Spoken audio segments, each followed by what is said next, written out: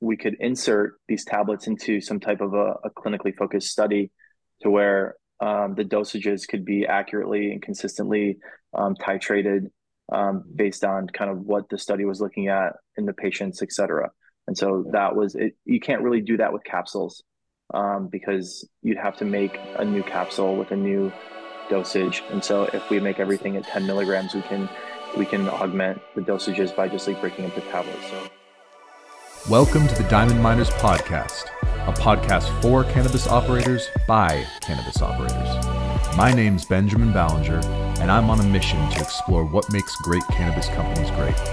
I talk with real operators across the US and beyond who are making moves in their markets to find out how they're creating successful organizations that can withstand the test of time in this volatile world that we all know as the cannabis industry. What's up, everyone? This is your host, Benjamin Ballinger, and welcome to episode 4 of the Diamond Miners Podcast. In today's episode, I had a chance to chat with Jonathan Kane, the Chief Scientific Officer and co-founder of Lion Labs out of Lansing, Michigan. And, Jonathan's team has done an amazing job at building a portfolio of both well-recognized and well-respected products in their market. And it was really interesting to speak with him about how they're approaching the growth of their company, because it's really different from what most operators are doing in the state. Also, we didn't talk about it during the episode, but I did want to mention the research partnership that Lion Labs created in 2022 with Lake Superior State University, where they provided a sizable donation to the university specifically for funding student research into cannabis chemistry, as well as continued development of the university's cannabis business program, which just happens to be the first accredited program in the entire country. Coincidentally enough, my favorite lab in Michigan, Cambium Analytica, also donated to LSSU around the same time, also towards cannabis research, and together the combined funds, along with the operational resources that Lion Labs and Cambium have brought to the table, have helped to create a leading stateside research consortium, which I think is pretty awesome. Now, before we get into today's episode, I just want to remind you all to please subscribe to the podcast and check out our website at diamondminers.co for free articles and downloadable tools, all designed to help you successfully grow your cannabis company. All right, that's enough blabbing from me. Let's get into it. Mr. Jonathan Kane, how are we doing today? I'm doing well. Thank you. Thanks for having me. Thanks for coming on. Really appreciate it. I'm Yeah, excited to dig into what you guys got going on. we got a lot. So Yeah. Why don't we start off with just kind of giving a background of yourself and Lion Labs and kind of what you guys have been doing in the past and what's brought you sure. to today. Yeah, there's a lot of moving parts, in regards to how we started. I guess I can start with myself. So, um, I I guess traditionally, cancer biologist, stem cell biologist, studied biomedical science for my undergrad and for graduate school. Got my PhD in that field of science. And when I was in grad school doing the kind of more focused cancer and stem cell research, it was just about the time when you could be a caregiver in Michigan, when the medical program, became legal and became a real thing. So it was essentially me finishing my undergrad, taking a year off, trying to figure out what I wanted to do. The medical program becoming a thing, saying like, "Oh wow, we can grow plants legally, and I can grow these strains that have been on posters in my dorm room that I've never, been able to access before. So going out and finding seed packs and things like that, and kind of just doing I think the first plant we grew was like super lemon haze in my friend's parents' basement closet. Right. So definitely, started very, very minimal. But, all the while kind of going to grad school through that process. So getting really interested in the scientific process and kind of implementing that into cultivating cannabis. And then once I finished my PhD in 2016, and here in Michigan, and at that time, the law, so everything was still pretty gray.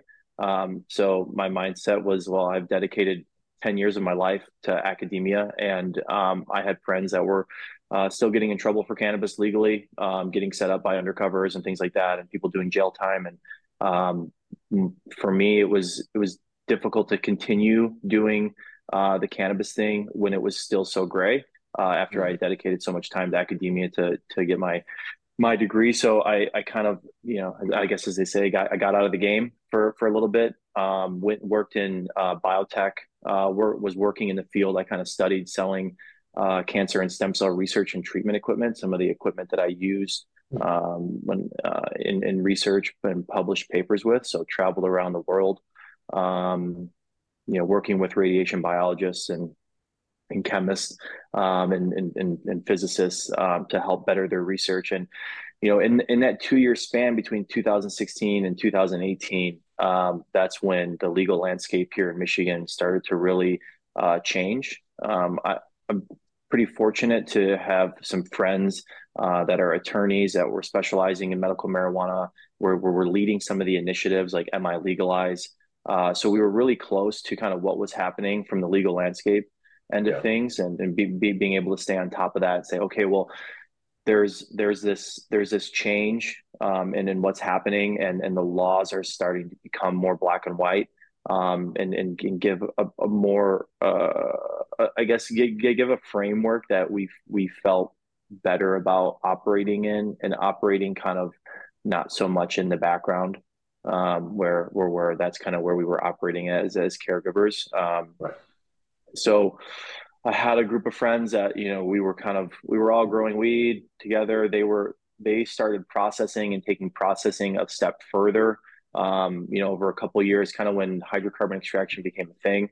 Or I'm sorry, not hydrocarbon extraction becoming a thing, but kind of live resin More. becoming a thing. Yeah. Nobody was really, making too much live resin. Everybody's running warm, running cured resin, that kind of stuff. Shatter was really hot.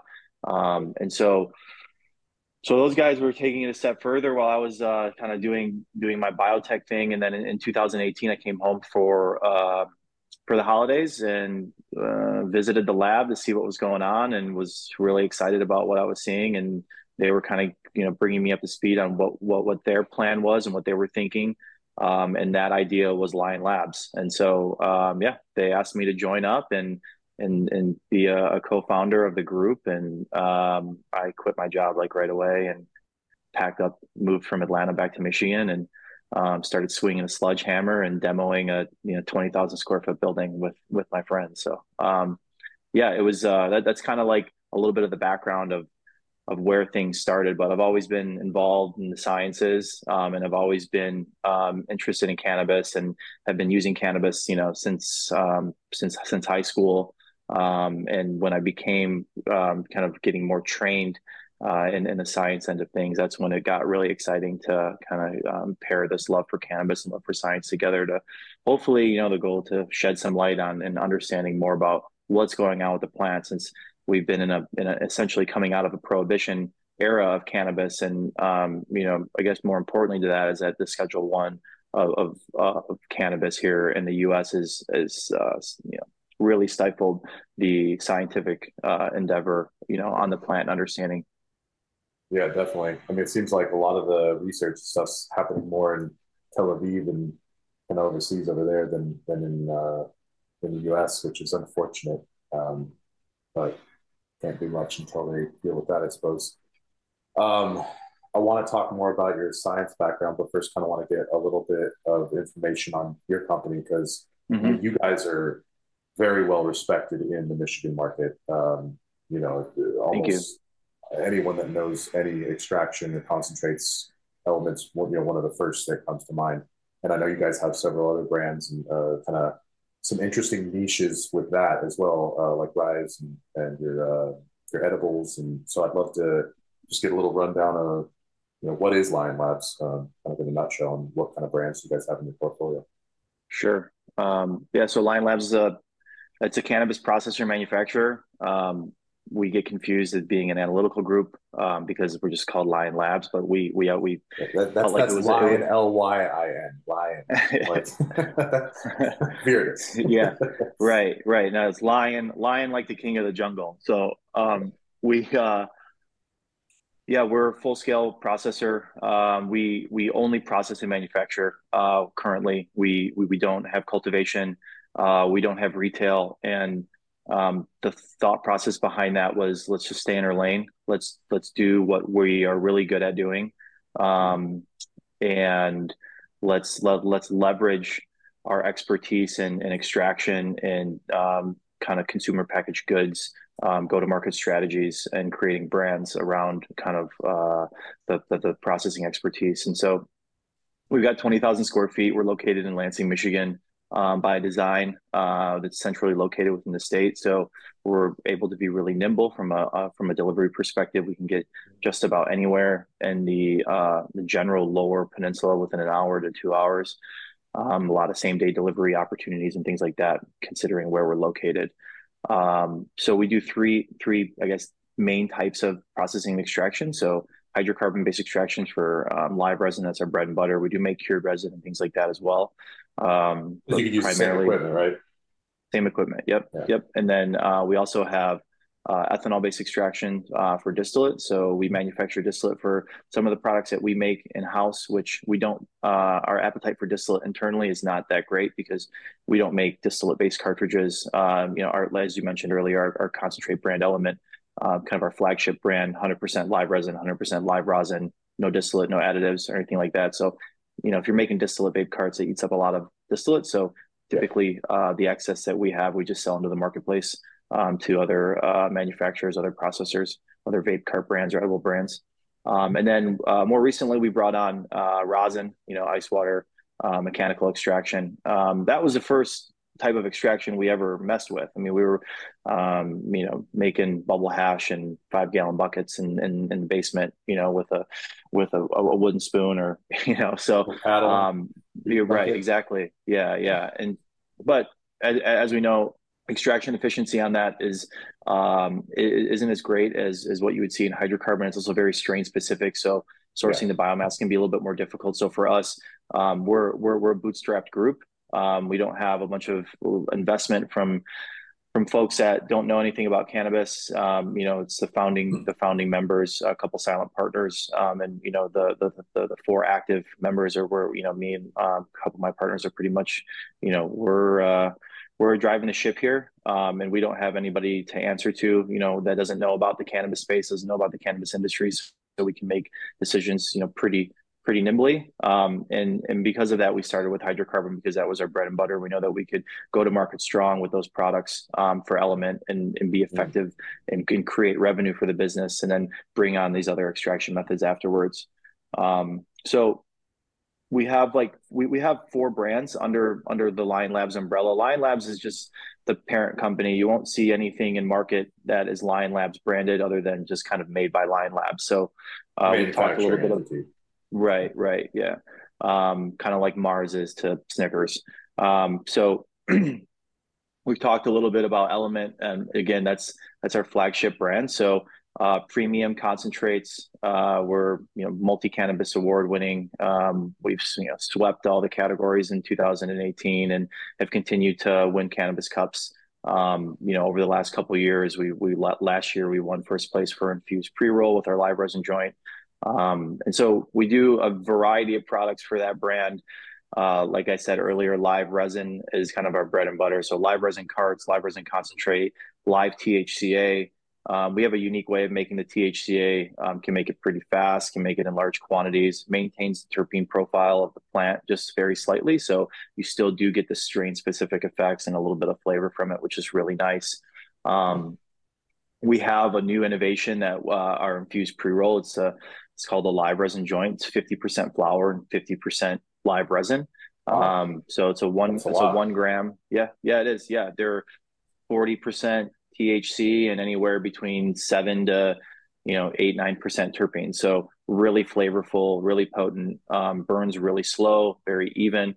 We have a unique kind of infusion method in the lab that allows for kind of a homogeneous infusion, so you don't Hmm. get any weird pockets I can't to where imagine the if you joint's tried going to to run and stuff like that.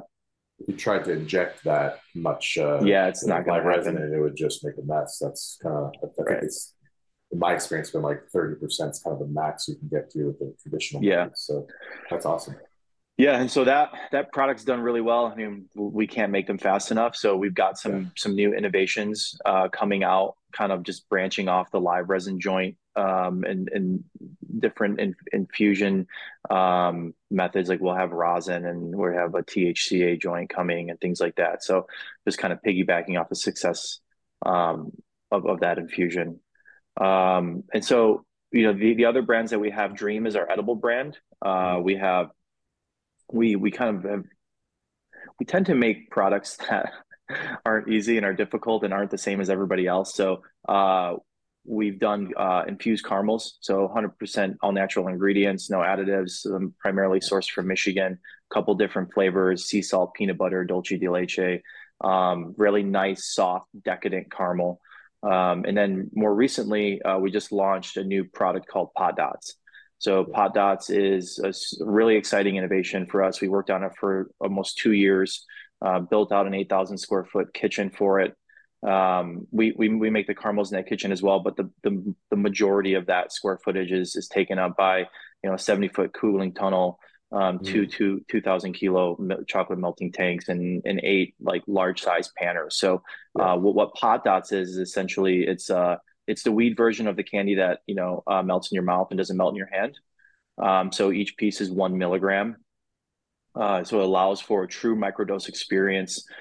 We use a high-end Belgian chocolate, nice, 35% cacao, milk chocolate, fair trade chocolate. Um, and the pot dots give you this new experience of consuming an edible that we haven't really seen exist in the cannabis space. It allows for a snackable experience. If you think about how humans eat and how we don't just eat one chip, we don't just eat one nut or anything like that. We eat multiple. And with cannabis edibles, it's typically like, okay, you can eat one gummy bear, or you can eat a part of this gummy or of this insert Yeah, a edible, little and tiny then corner of the chocolate.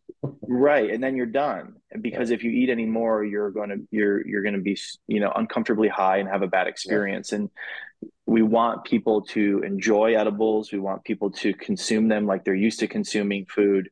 And so you can have a snackable experience with them. You can eat 10, you can eat 15, you can eat 25. You don't get fatigue in the mouth like you've had too much. Just like you can eat an entire bag of M&Ms in the car after you get them at the convenience store before you get to your next destination. So you have the ability to make infusions at home. Um, you can make pot dot cookies. You can make pot dot pancakes. So you can accurately and confidently infuse things at home, which is really nice. Additionally, we're seeing people use them in what's that like trail mix and Mm. popcorn. And it's a very it's a it's the entry to cannabis with pot dots is not an overwhelming experience, whereas other products may offer a little bit of, or may offer more of an overwhelming experience for people. So Mm. what I'm getting at is like, I talk to people that are like, my mom doesn't even mess with weed, and she had 3 pot dots last night. Right. And so we're finding that it's normalizing new consumers to cannabis, and kind of not making them feel that oh, it's just I'm going to get too high because I can just have one. And then the regular consumers are enjoying this new experience and being able to have these fun ways of consuming them. Yeah, And so it's so smart. yeah, thank you. We, M&Ms are, the number one chocolate candy in the world, or in the U.S. So it was, Well, I think it's kind of, people forget that it's an edible first, right? And I think that they, like you said, I mean, I've thought this for a long time, and I've said that exact argument even when I was operating in California. I was like, why are we making 10 milligram gummies, the absolute max per gummy? Like, I understand wanting to max out the package for sure, but like gummy material doesn't cost much to produce, or the candy material isn't the expensive part. It's the active component. So if the active component is the same, why not break that down into more microdosable, titratable components like you're talking about? Because it's a food first and people want to eat it. If you want to do a single dose, do that as a capsule. You're treating edibles like sort of a supplement as opposed to a food. And I think that's misplaced. Yeah. So I was very impressed when I saw the hot dots coming out, and I think I'm not surprised that they're hitting well with that market, with any market really, because it's a better alternative than nibbling on a corner of a chocolate Right. bar, which I've had a very, Yeah. very bad experience with that exact thing before. So Right. Because the nibbles can get, into larger bites before you know yeah, it, especially when you you're, can't accurately especially when dose you're them. hungry. Yeah. It's like a Yeah, subconscious thing. yeah, yeah. But yeah, so we launched with milk chocolate for the pot dots, and then we just brought to market dark chocolate. So having a little bit of variation in the in the product offering for those folks who may prefer dark chocolate over milk chocolate, or vice versa. And yeah, we've got some other new innovations coming for Dream, which we're really excited about. Some brand extensions, using hash and rosin as the active instead of distillate for some of the new products and things like that. So yeah, stay tuned on that if you're following us anywhere. There's a lot of really exciting stuff coming out for Dream over the next kind of 6 months here. Um, We so talked the about other Element and Dream and Pot Element, Dots, and yep, then you've also Element got Dream and what? Yeah. Pod Dots, and then we have Rise, which is our cannabis wellness brand. So that's the brand that I primarily, I guess, oversee, manage. I might have my hands in just about everything going on with the business, but Rise is kind of my main focus since my background is primarily in the sciences, and so the brand is more I guess science, wellness, clinically focused approach to cannabis. Again, trying to provide delivery methods for consumers who are in ways that they feel comfortable and are accustomed to consuming. Like we launched with a few different tablets. The idea behind the tablets was to provide a custom cannabis platform. What I mean by that is that each tablet is 10 milligrams, and they're individual cannabinoid formulations. So we launched originally a couple of years ago with THC, CBD, and THCA. We also have a product called the Daily, which is like a one a day multi cannabinoid vitamin that's kind of like on its island by itself. We just say if you consume cannabis, even if you should everybody should be taking the Daily. It's non psychoactive. It's CBD and THCA equal parts. Provides wellness and support to your endocannabinoid system, and a Is it lot of just those people. two components, or has vitamins stuff in it as well? Yep. It Yeah. was so there's also a terpene blend that we add to them as well, but no, there aren't any other like supplements or non cannabis kind of like Got it. inactives that yeah. So the custom cannabis platform is essentially a series of tablets that you can mix and match and combine in whatever ratio or dosage is best for you. Everybody's endocannabinoid system is different. Everybody responds to cannabinoids differently. People's disease types or illnesses are and symptoms associated with those are different, and so Yeah. we wanted to give a platform for people to be able to essentially seek relief from whatever symptom it is or symptoms with a multitude of different tablets. So your combination for your pain may be different than for your anxiety, or your different than your sleep, but you're still using the same kind of core tablets. And so more recently we've brought to the tablet offering CBN and CBG tablets. They're all 10 milligrams each, and they are tablets. So what the nice thing is that you can break them in half for a 5 milligram dose, can break that in half again for a 2.5 milligram dose. So if you want 5 milligrams of THC and 20 milligrams of CBD for sleep, you can take a half a THC tablet and two CBD tablets. That's great. That's very versatile, and I feel like it's something that cannabis doctor would feel strongly about leveraging that so that they can kind of custom prescribe various ratios and stuff, right? Have you Yeah, seen that's a that at good all? point. Um, it's it's difficult when and you mentioned kind of the studies coming out of Israel, and 5 years ago when we started Lion Labs and had the Yeah. idea behind Rise, there were most of the papers that were out were, oh, we had a cohort of 30 patients and they all smoked two joints, and this is what happened. And that's like such a flawed study. And Yeah. so we wanted We to asked create a them what plat. happened. We didn't Yeah, actually have yeah, an yeah. objective way of mentioning Exactly. And so we wanted to have a platform where we could insert these tablets into some type of a clinically focused study to where the dosages could be accurately and consistently titrated based on kind of what the study was looking at in the patients, et cetera. And so that was it. You can't really do that with capsules, because you'd have to make a new capsule with a new dosage. And so if we make I see. everything at 10 milligrams, we can augment the dosages by just like breaking up the tablets. So vegan, sugar-free, gluten-free. So their tablets aren't the most exciting thing to consume from an edible perspective, but if you're looking for a health conscious edible, the THC tablets, they check all the boxes. And so, the tablets were just kind of the beginning. We have a whole series of tinctures as well, um, all made in hemp seed oil. So most people use MCT oil, but we wanted to choose hemp seed oil to be, nut free, 100%. 100% cannabis based. And so we have CBD, we have THC, and then we have a series of what we call a tri-blend series. So like we have equal parts of THC, CBD, and THCA. We have a PM that has equal parts of THC, CBN, and CBD. We have an AM that has equal parts of THC, CBG, and THCA. So depending on kind of what you're looking to achieve, we have another delivery method with multiple cannabinoids or single cannabinoids that you can use based on what you're seeking from a relief perspective. And then we have a series of kind of syringe based products, so RSO, distillate syringes, and then we a really unique thing that we have is this where we're making what's called RSO plus. So essentially, it is RSO plus live resin, strain specific live Hmm. resin, and the thought process behind this is that the way that we have to make RSO to make it compliant within the regulations here in Michigan is that 100% of the cannabinoids become decarboxylated through the process. And so you're losing um, the acidic forms of the cannabinoids like Yeah. THCA, CBGA. You're punching out most of like the strain specific terpenes and things like that as well. And so what we do is we combine live resin that we're really good at making with the RSO to give back that acidic profile. And I think we launched it last year. A couple months later, put it into the Cannabis Cup and took first place. So was pretty cool to see that be well received so quickly.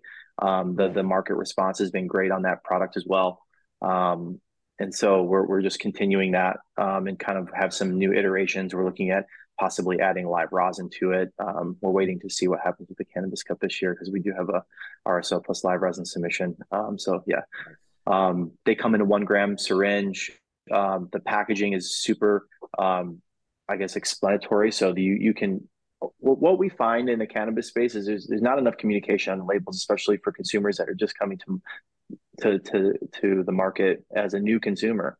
And so the entire cannabinoid profile with the terpenes, ways to use it, how to measure it, because it's Mhm. highly concentrated. So Right. you a little bit goes a long way with that. When you have a 1 gram syringe and it's 80% THC, Yeah. it's 800 milligrams of THC in that 1 gram syringe. Yeah. So it's quite a bit. And so we want to make sure that everybody's using it properly and using it in the most safe way that they can. So the back of the packaging has pictorials and everything and descriptions of whether you're using it for topical use or oral, or if you're using it for combustion, like you would for distillate, things like that.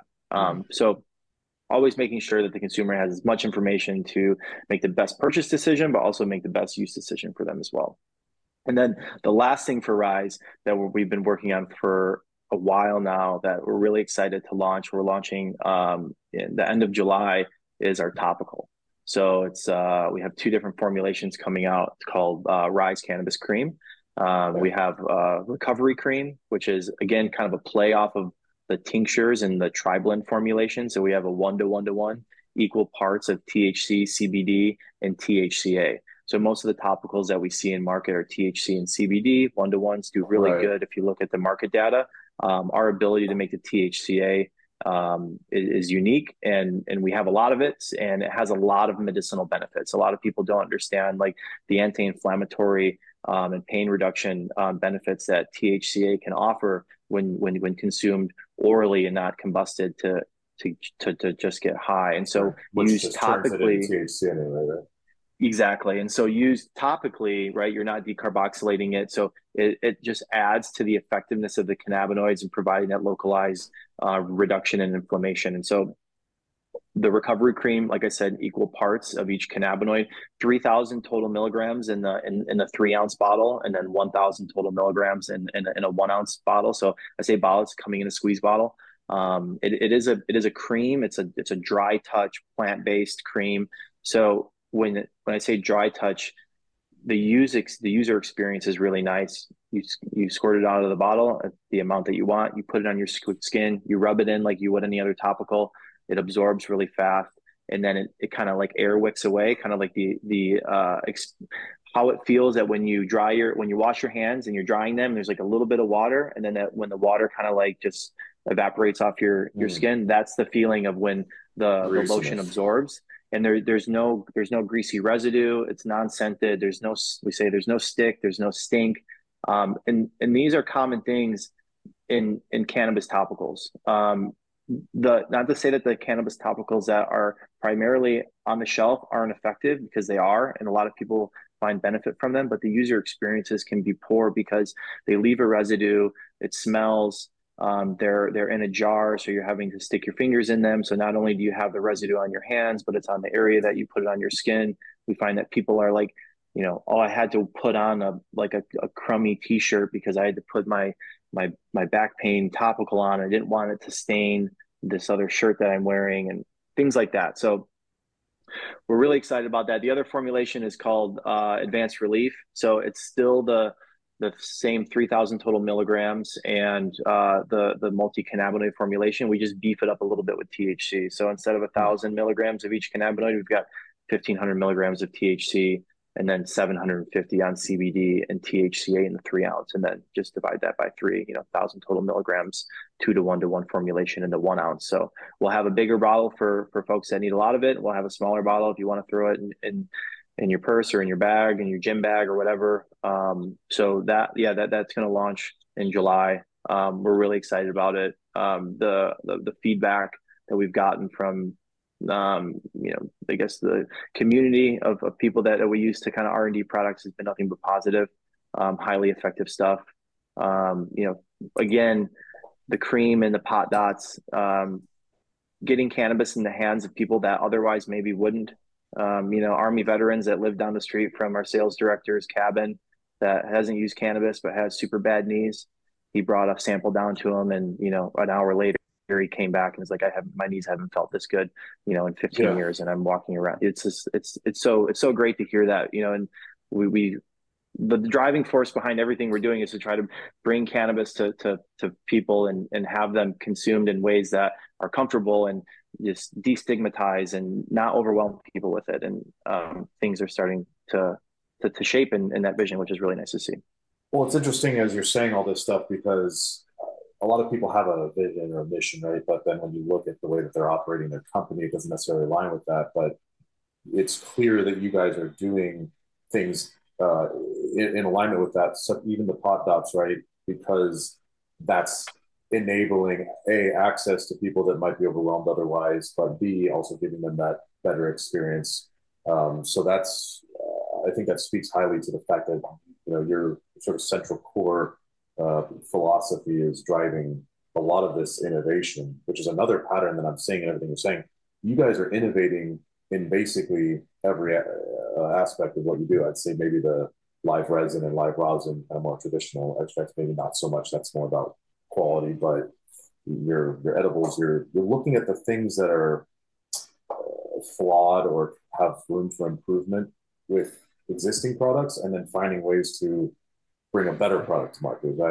Is that kind of how are you guys going about your innovation, since that is such a centralized piece of the puzzle for you? Yeah, I think there's a lot of variables that go into it. I mean, at the core, like we all love weed, and we want to, like I've kind of said this a couple times, and I'm sure I'll continue to say, is like we want to make products, for people that they're excited to use, and that we're excited to use. We don't really make anything that we don't like to consume or want to consume. Like, we made caramels because my partner really loves caramel, and there wasn't caramels in market. And so to your point, we're looking at voids in the industry. We're looking at what are people consuming normally. Like, it's interesting. Like if you go to the candy aisle in the grocery store, 75% of the candies aren't gummies.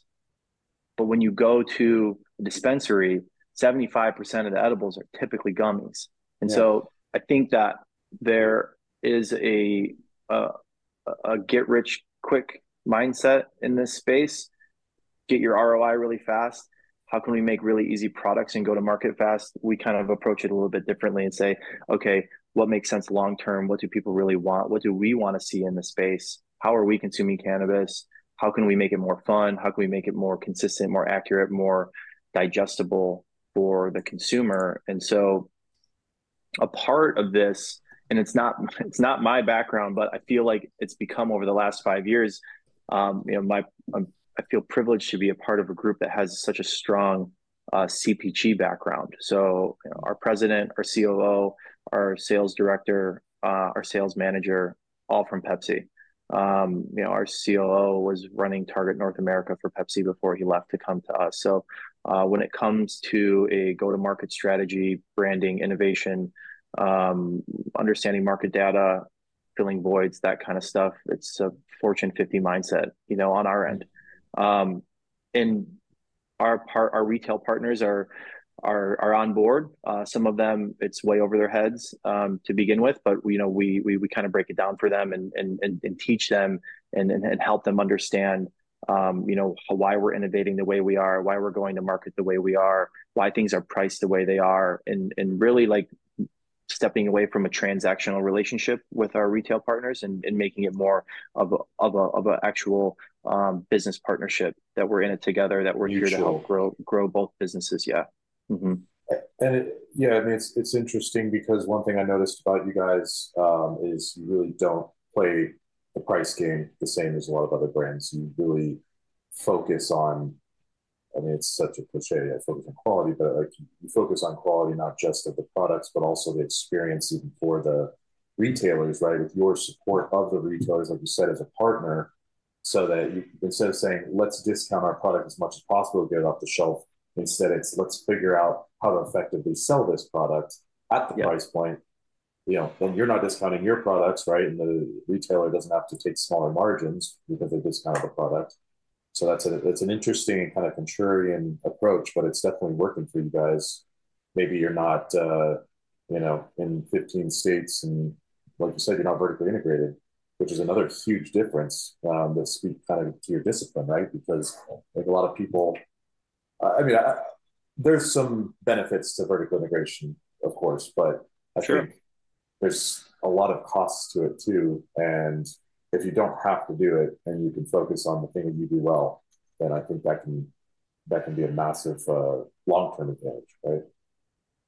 Yeah, absolutely. Like, we don't have any interest in operating retail, but because of the expertise that our team has in space to sale and um, floor planograms and understanding how humans shop and why they shop the way that they shop, and then going to our retail partners and saying, hey, not only are we going to help you with how to um, put our products on the shelves, but we're going to help you with the entire store, because it's going to help us, it's going to help you. We want you to sell products. We know that consumers aren't buying only our products, Right. and we don't want to position only our products to only be purchased. We want to help the retailer understand that, okay, if 50% of your sales are in flower, well then 40 to 50% of your store floor should be dedicated to flower. And how are you talking to your consumers that are coming in about their purchasing decisions? Like, what are the questions you're asking them? And then how are your products merchandised against that?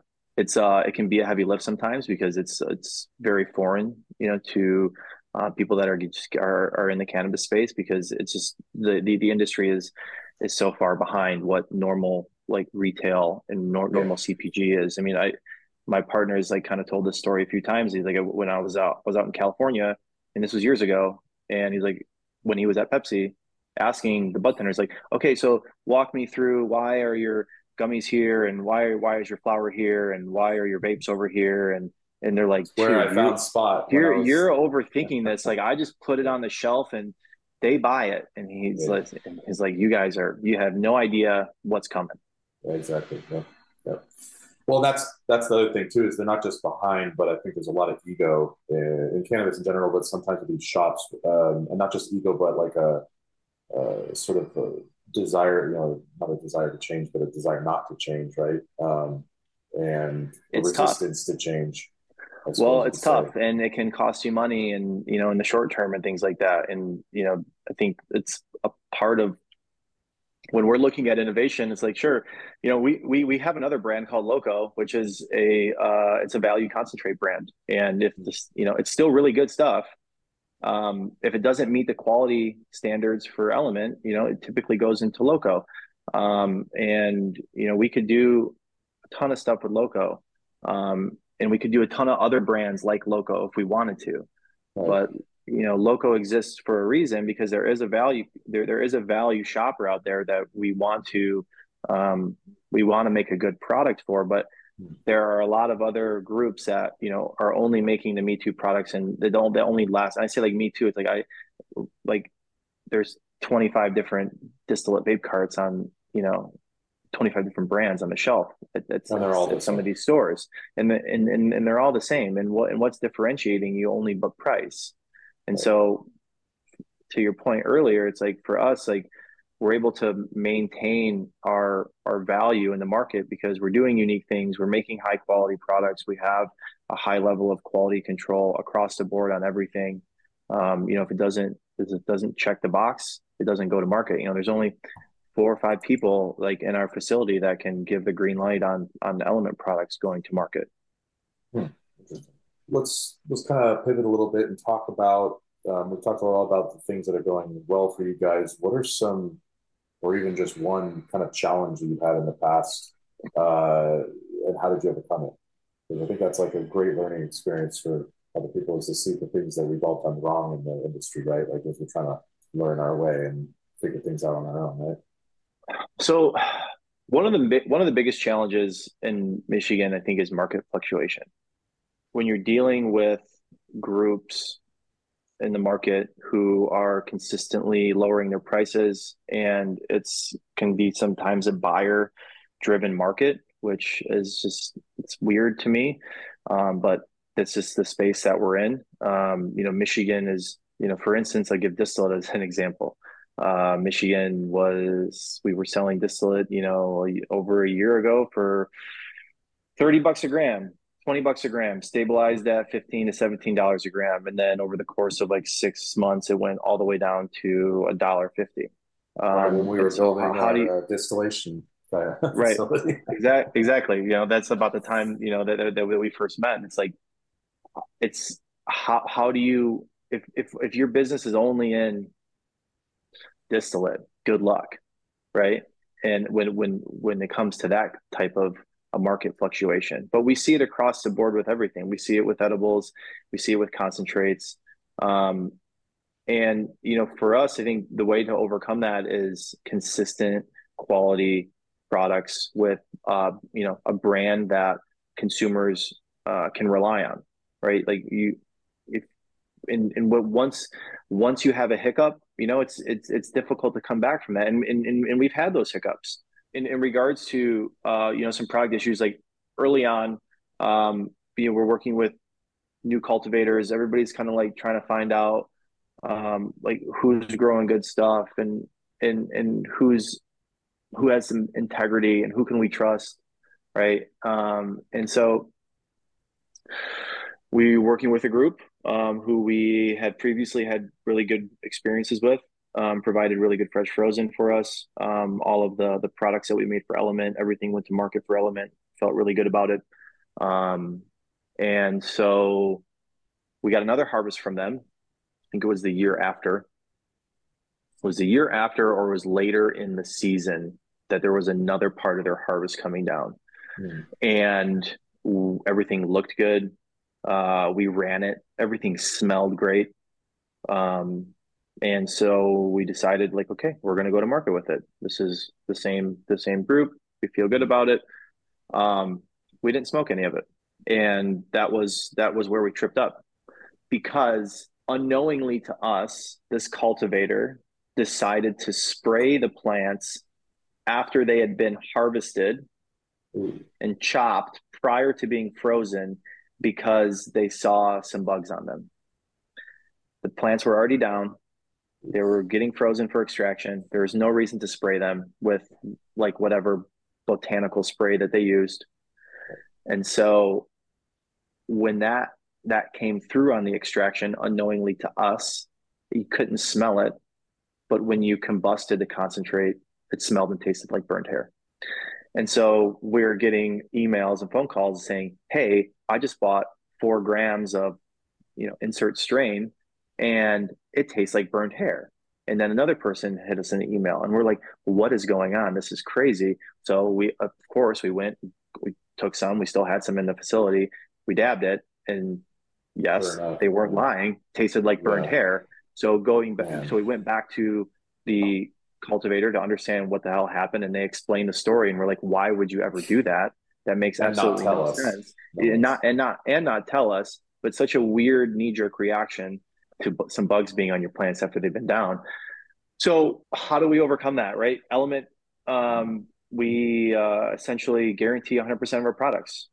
Pulled that product from the shelves. Anybody that had that product that reached out to us, we set up a credit line with them with product at a store that they either purchased it from or near them, that they could go and get. If they bought 2 grams that were bad, they could go get 2 grams of obviously of other strains from other that we made from other cultivators that weren't impacted from this issue, and make them feel good about it. Send them a swag pack, whatever it may be.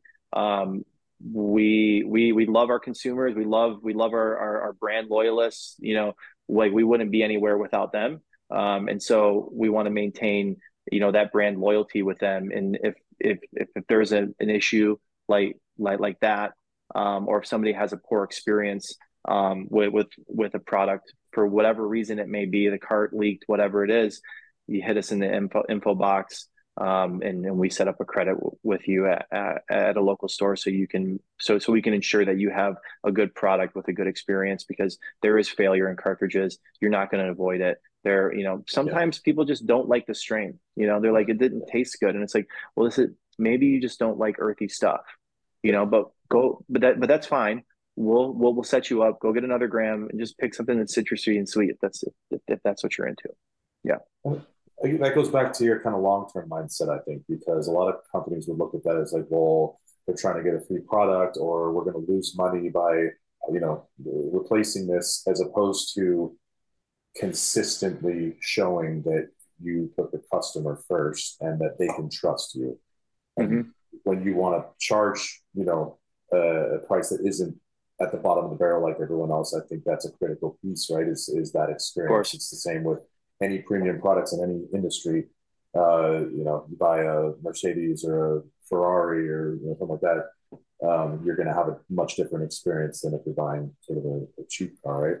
Yeah. Yeah, yeah. I think it's important. As a consumer of many different products, I like to purchase products from brands and companies that have integrity, that I know are making a good product that will, if I have an issue with it, I'm not going to be made out to feel like I did something wrong. Right. Or Like just I, like you don't matter. Like, yeah, well, you already bought right, it, sucker.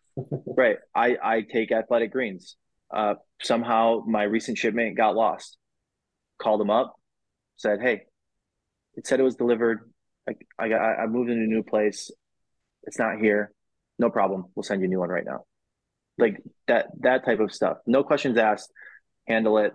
And I think it's really important, for us with all of our brands. We do. If somebody has a bad experience, we want to ensure that we make sure that they have a good experience the next time and are consistent throughout.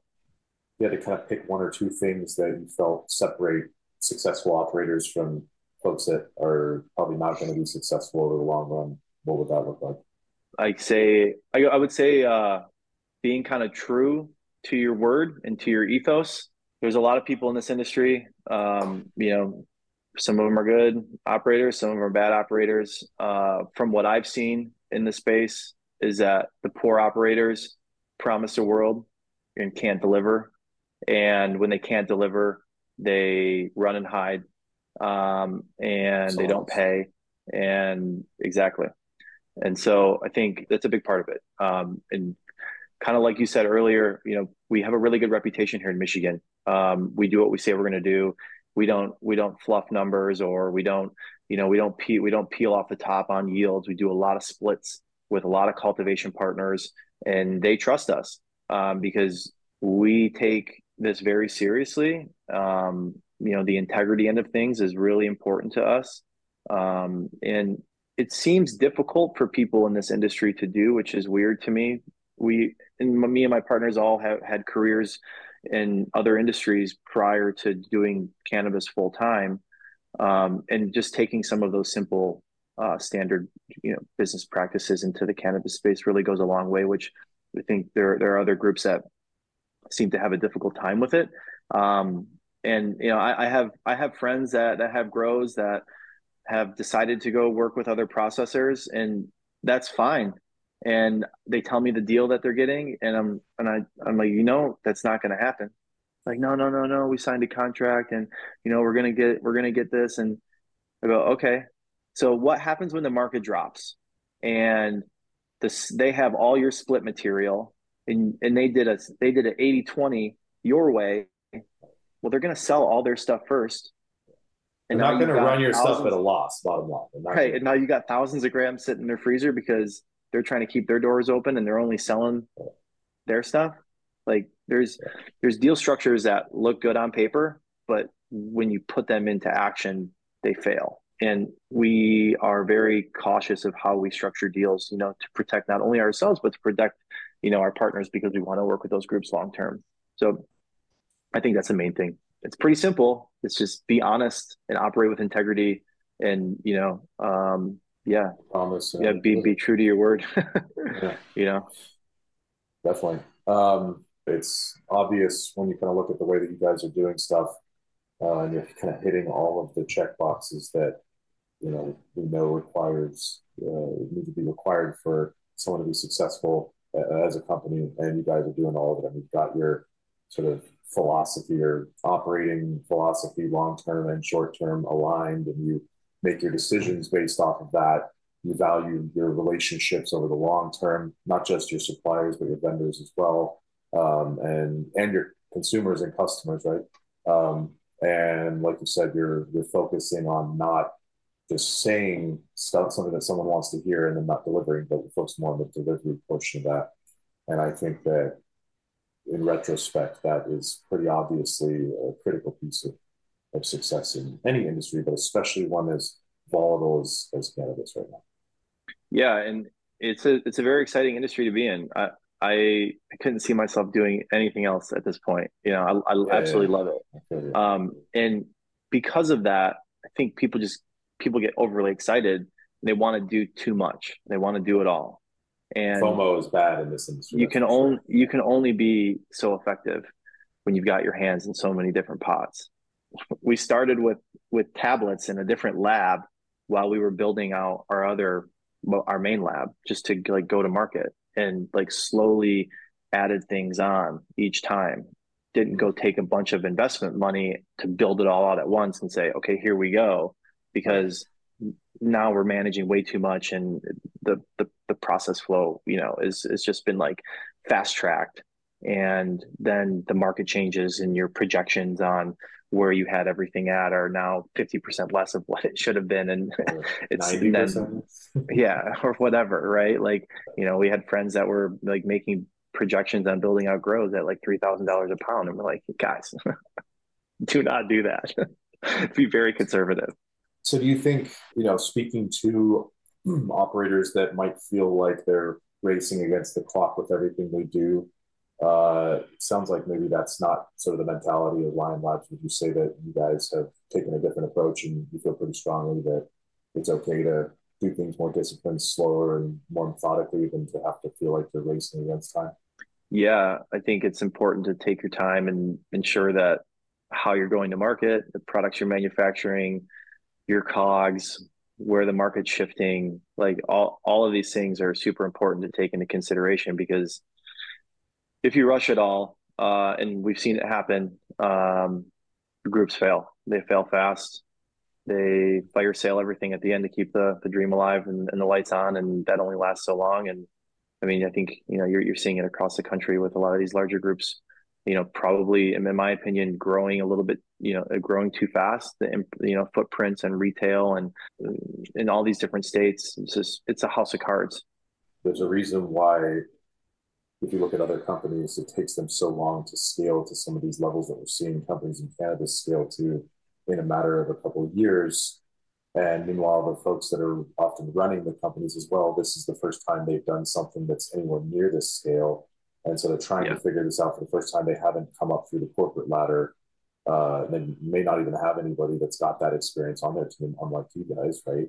It's a recipe for disaster. And that's why it's so important that as an industry, we realize that the roots and the suits, as they like to call them, both have massive value to add to the team. And you need both. You cannot just have corporate folks that don't understand cannabis and don't have a passion for it, but have the business acumen. Just like you can't just have the OG legacy folks that are super passionate about weed, but just don't understand the basic tenets of business because they've just been farming weed for, or slinging it on the streets or whatever, right? Like it's not a, it's not expected for them to have had a reason to learn a lot of that stuff, right? But that's why you need both sides. And I think the sooner that companies realize that and kind of lose that tribalism and move together, those are the Hmm. companies like yours that are going to really see a lot of success in the long term. So let's move on a little bit to some of the questions I like to ask on all of these. I got four of them. First one is, what is your favorite business book? So it's a good question. Up until a couple years ago, I didn't really read many business books. I was reading uh, biology books and nature and science and radiation based journals and things like that. But Real I've page re turners, I'm sure. yeah, yeah, really heavy books. Recently, I got put onto a book called Measure What Matters. And so I read that, and I think the concept of the OKRs, the objective and key results, really help with kind of effective goal setting, and setting kind of like these milestones and understanding what you need to achieve. In order to get from A to B, there's a couple different things that we need to achieve between those things, and planning those out, staying true and trusting the process. I'm a really big proponent for trusting the process, Mm-hmm. because there's a lot of hurdles. There's going to be setbacks. Not everything is perfect, but if you have a plan and you have a shared mindset, with either your partners, wherever it may be, or just with yourself, that you're going to kind of understand what you need to do, and writing those down and visualizing them and keeping them in mind, I think is the key to success. And it allows you to strategize. It allows you to hold yourself accountable. It allows you to understand uh, what what went wrong during that Mm-hmm. process. Mm-hmm. Maybe the first couple steps went well, but now we have an issue. But not to say that we won't achieve that end goal, but how do we pivot or how do we learn from that? So yeah, I thought that was a really good book and definitely recommend it, um, for for anybody that hasn't read it. And apparently it was used kind of a lot with Google, and Yeah, other they're big larger on the tech OKRs. firms. Yeah. Hmm. What's your favorite line of genetics? So I kind of always go back to this original like super lemon haze that we grew. We it was this thing. The strain was awesome. I wish I still had the pheno. I don't think we have it anymore. And when we first got it, it was like 2000 and it was like 2009. It was right after Super Lemon Haze had like won the World Cup. Yeah. We got it from Attitude Seed Bank. It came in like a CD case. And this thing just was like super resilient. And was like Red Bull, like I Right. could just like smoke a joint and go shovel the driveway. Here in Michigan, it snows a lot, so Yeah. and Yes, so I have a nostalgia to that. And I haven't found that pheno again since. But I've had some other good super lemons that have been really nice. And then there's also one that we grew was that, and I hope that like some of the cultivators start to bring back kind of the older, more legacy kind of strains from like the Yeah. early 2000s, like Granddaddy Perp. Like Hmm. it yielded like shit. It was like 17 or 18% THC, but it tasted so good. It looked beautiful. Like the whole part about growing the plant and getting to the, to the end flower and rolling it up and smoking it. I really enjoyed that flower. We would dedicate part of our room for it, knowing that like it wasn't going to put out, but we were going to love smoking it. Well, I think that we need to get over as an industry. Everyone knows it. But we got to get over the THC thing because, like you said, there's so many options that are put to the side because they just don't have that Yeah, yield, right? And yeah, there's so many flavors and nostalgic experiences and stuff that we're missing now. And like, I grew up in Humboldt, so I was around weed a lot in high school, probably more than the average person, but I still remember such good experiences from back then. And it's just, we weren't looking for stuff that was 30% THC. And you didn't even know what the THC percentage was. You just smelled it and it smelled good and looked right. good. You smelled it. Yeah, what's the bag appeal? It looked good, it Yeah. smelled good. Like let's do it. Yeah, there is an epidemic of potency, love, or obsession. And it's unfortunate. Yeah. And I think the retailers need to shift the way that they're talking about flower in their stores. When I go in, I'm looking at terpene profile. I'm looking at flavor. That should be the question. The question should be, what type of flavor do you like? Do you like citrusy? Do you like sweet? Do you like gassy? Do you like earthy? Whatever it may be. And it's like, okay, now let's look at the strains that we can offer you within Naturally thin. this flavor profile that you enjoy. Do you want a more uplifting or more sedative, or what type of potency are you looking for? Right? Like I will step over potency for terpenes every single time. I'll take something that's sub 20% THC that's got 2 or 3% terps over something that's 30% THC that's like, one Lying or sub lads. sub 1%.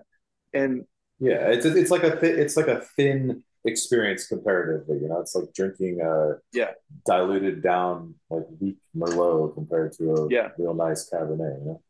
right. And that's the beauty of the live resin joint. It's full circle here. It's Yeah, flavor town, but it's potent. And yeah, so for those consumers that that they're looking for that high potency, high flavor, the product's great. For me, I take a couple hits of it, and it's enough for me to put it out. it's gonna But last you a the, month. and they burn super slow, and they taste great when you relight them too. So It's great. What are some of your interests and hobbies outside of cannabis? yeah, that's a good question. I'm pretty busy. I'm a pretty busy person outside of cannabis. Avid golfer, been golfing since I was a little kid. So I'm on the golf course as much as I can. And during the season here in Michigan, I love to travel. My wife and I love to travel. We're kind of, going on trips as much as we can when it allows for it, whether it's domestic or international. Outdoor stuff. I've been raised kind of, I was raised on the water, so I love being on the water or outdoors. Like I'm typically in the wintertime, I'm trying to go to the mountains and snowboard, and in the summertime, we're hanging out, hiking or bike riding or being active, and got a love for music as well. So DJ a little bit in the city, Oh, cool. here in Detroit and stuff like that, and but What's yeah, your DJ name?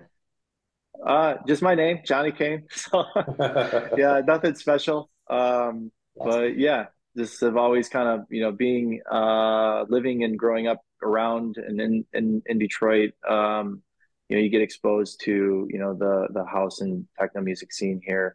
Yeah. And if you're into it, it's some of the best in the world, and some of the best DJs in the world, live here. And I know you're in Chicago, and Chicago house and Detroit techno, they kind of brother and sister, and go, Right. a lot of DJs go back and forth, and been to both cities, enjoying the music. So yeah, Yeah. yeah, I'm busy, but I'm really good at time management. Maybe sometimes I need to take this little step back and rest, but yeah, I don't think I wouldn't be here if I wasn't able to, stay happy, and stay interested in all the things that I'm doing. I mean, I, there's a lot of folks that just, I've talked to but a few people about this kind of thing. Like, what do you do outside of cannabis? And a lot of people just don't do anything because they're so focused. I think some of that comes back to this concern about the timeline, and being like, well, I can't afford to spend time doing anything else. It's like, I think it's important. I think it's important to enjoy the other things in life that are outside of, your career. Like you said, recharge is, I tell my staff, I'm like, hey, we give you these days off for a reason. Take them, use them yeah, all. yeah, Go on a vacation, just stay home for a day, whatever it is, recharge, come back fueled up, eager, motivated, ready to crush it.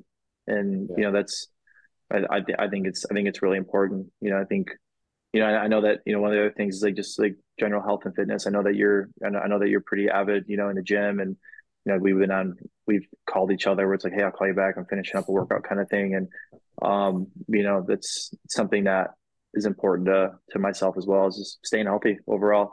Yeah, we go out, we have some drinks, smoke some weed here and there, but waking up, going to the gym, getting that workout, setting the tone for the day, staying motivated. yeah. Got to take care of I yourself think first. yeah, I think idle hands for me is not good. Sedentary lifestyle is not good for me. I thrive when I'm active. Where can we connect with you and Lion Labs and your Yeah. brands? Yeah, so I mean, personally, connect with me on LinkedIn. So just Jonathan Kane on LinkedIn. I think if you type in Lion Labs with my name, it'll find me a little bit quicker. I'll add everything to the show notes as well. So, Okay, cool. Yeah, and then for the brands, primarily we're on Instagram. So it's at Lion Labs MI. Element is at Element Extractions. Dream is at Dream Edibles MI. Rise is Rise underscore meds. And Loco is at Dab Loco. So yeah, that's a primary way. If you're looking to understand kind of some of the innovations and stuff like that, and what we're doing with any of our brands, hitting us up on Instagram, just hit us up in the DMs. You can also email us at info@lionlabsmi.com. That's just a general inbox for everything. If you're on Reddit, if you see anything regarding our products, and we usually want to talk directly with you, we have you hit us up in our email inbox, and take it from there. you guys are actually pretty active on the Mission. Was it Mission Gents? Is that how you pronounce Mission it? gents, The yeah, Mission yeah. Gents I mean, Reddit. you got to be right, like to kind of like back to what we talked about earlier, the consumer interaction, and just ensuring that um, folks are having a good experience, and really understanding why they're having a poor experience. Did we miss something? And having those candid conversations, with ourselves, and with the consumers, that patients, and that are using our products, and understanding, just having conversation with them, or saying what's wrong, what's right, and taking feedback from them, and that helps us drive innovation and keeps us on our game too.